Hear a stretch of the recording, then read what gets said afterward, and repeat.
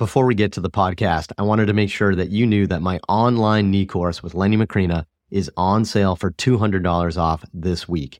If you want to learn exactly how to evaluate and treat the knee, you're going to love our comprehensive course where we cover our clinical examination, exercise progressions, and specific information on ACL, meniscus, patellofemoral, articular cartilage, osteoarthritis, and so much more. Plus, you can earn a ton of CEU credit. The course is on sale this week for $200 off. Head to MikeReinold.com/knee for more information and to sign up today. On this episode of the Ask Mike Reinold Show, we talk about some of the things that should go into an injury prevention program. The Ask Mike Reinold Show. Helping people feel better, move better, and perform better.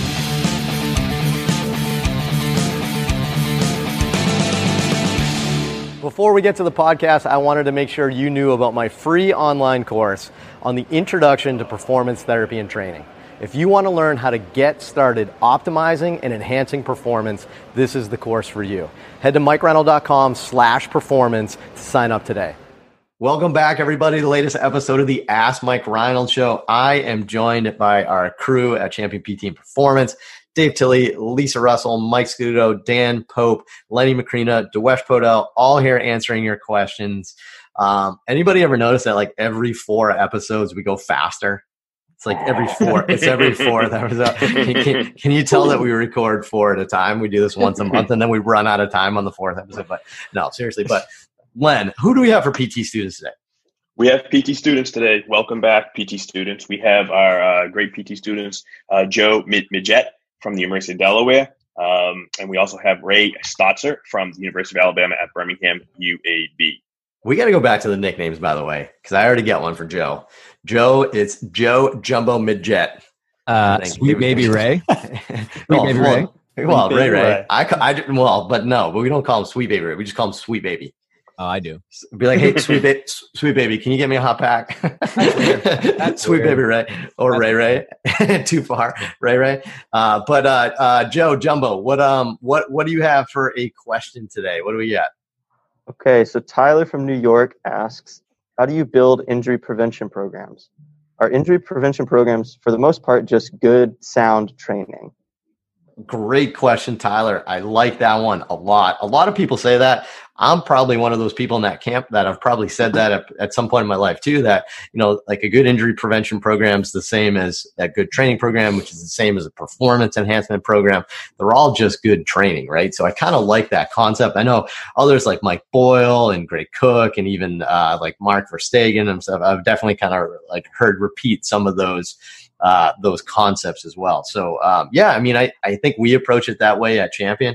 I'd love to kind of get some other thoughts, maybe start off even with Dewey for a sec here and just kind of talk about like, what's the difference, maybe Dewey, maybe we start with this. What's the difference between just like a training program and an injury training program? Is there a difference? And do you do anything differently?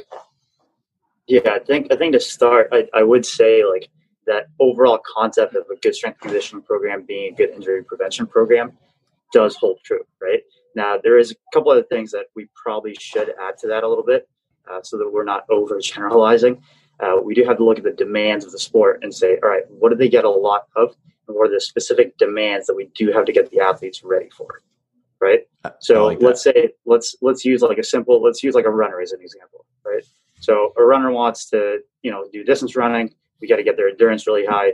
We got to get some level of power so that they can be a little bit more efficient when it comes to their like top end work, right? But then we have to say, all right, they get a ton of repetitive motion. They get repetitive stress on these joints, right? How do we give them specific movements, right? Or a little bit more isolated, targeted work for specific muscle groups that keeps them healthy in the long run, right? So an easy example there would be give them a little bit more like heavy soleus strengthening work, maybe give them some, bio work, some vertical power work to get them ready to go and build a better, more efficient engine. I like that. And I like the concept of like really focusing on the demands of the sport, right? So 2 things I'd say: the demand of the sport, and then secondarily, I'd probably even add like what are the common injuries in the sport that we're talking about to prevent that injury? Like what are the most common injuries you see? So, that way you can almost like reverse hack it, right? So, if your sport tends to get hamstring strains, you're probably going to do more things to get that more resilient in your program here. So I like the way you phrase it. It starts with a good training program, but I actually think if it's just a good training program, it's probably not as good as it could be, right? So who else has some thoughts? I know maybe I'd like to hear Dave's thoughts maybe on the whole concept of maybe sometimes it's not a magical exercise, but maybe an injury prevention program is just working on building capacity. Yeah. And then I know maybe Dan might have some stuff too. So I don't know, Dan, you want to start it off maybe? Yeah, sorry, I'm like foaming at the mouth about this. Nice. We can't tell because you have a mask on, so we can't see the foam. Yeah, it could be COVID. I'm just kidding. I don't think it is. Not funny. No, it's not. It's rabies though. Yeah, it could be rabies. Well, I'm in the fitness world, right? So it's a little funky because the training programs for my athletes, they don't do a sport beyond kind of working out in the gym, right? So it's a little bit different. I think because of that, the fitness world could be a little bit better in terms of creating injury prevention programs. And I think you said it right on the head there. We have to figure out exactly how these injuries are happening before we start trying to apply this blanket injury prevention plan, which doesn't really address any of the real reasons why people get hurt, So first and foremost, you got to figure out your sport and where those injuries are occurring. So if you start thinking about, I had an athlete the other day who had a pec rupture, right? And if you start looking through the medical literature, it's supposed to be very uncommon. I'll tell you what, if you are a powerlifting athlete, and if you've worked in powerlifting, pec strains, pec ruptures are actually quite common. Same thing goes for like the bicep. So we need to make sure that we're creating an injury prevention plan that's very specific to the reasons why people get hurt, right? It could also be an overuse issue, could be a loading issue, could be that we don't have mobility in the right areas. Something like Olympic weightlifting, I know people love to poo-poo flexibility as something that can prevent injuries. And yeah, maybe in a field sport athlete, it might not be the best intervention to reduce the likelihood of getting let's say a hamstring strain injury. But if you don't have the right mobility to perform an Olympic lift, you may have terrible pain, let's say your wrist, elbow, shoulder, because you can't get into a front rack, you can't get overhead fully. So in my population that does a lot of Olympic weightlifting, and I need to do quite a bit of mobility work to reduce the likelihood of getting an injury. So I guess I'm not adding a ton more than what you had already said. I'm just expanding upon it and just making sure that when people are trying to create a prevention plan, there's a real thought towards how people get hurt first and starting to address those issues as opposed to blanketly trying to make someone more balanced, right? Or do more rowing and pulling, or all these ideas that pop up into the fitness world. They're supposed to prevent injuries magically, and they're not addressing the actual way that people get hurt in the gym.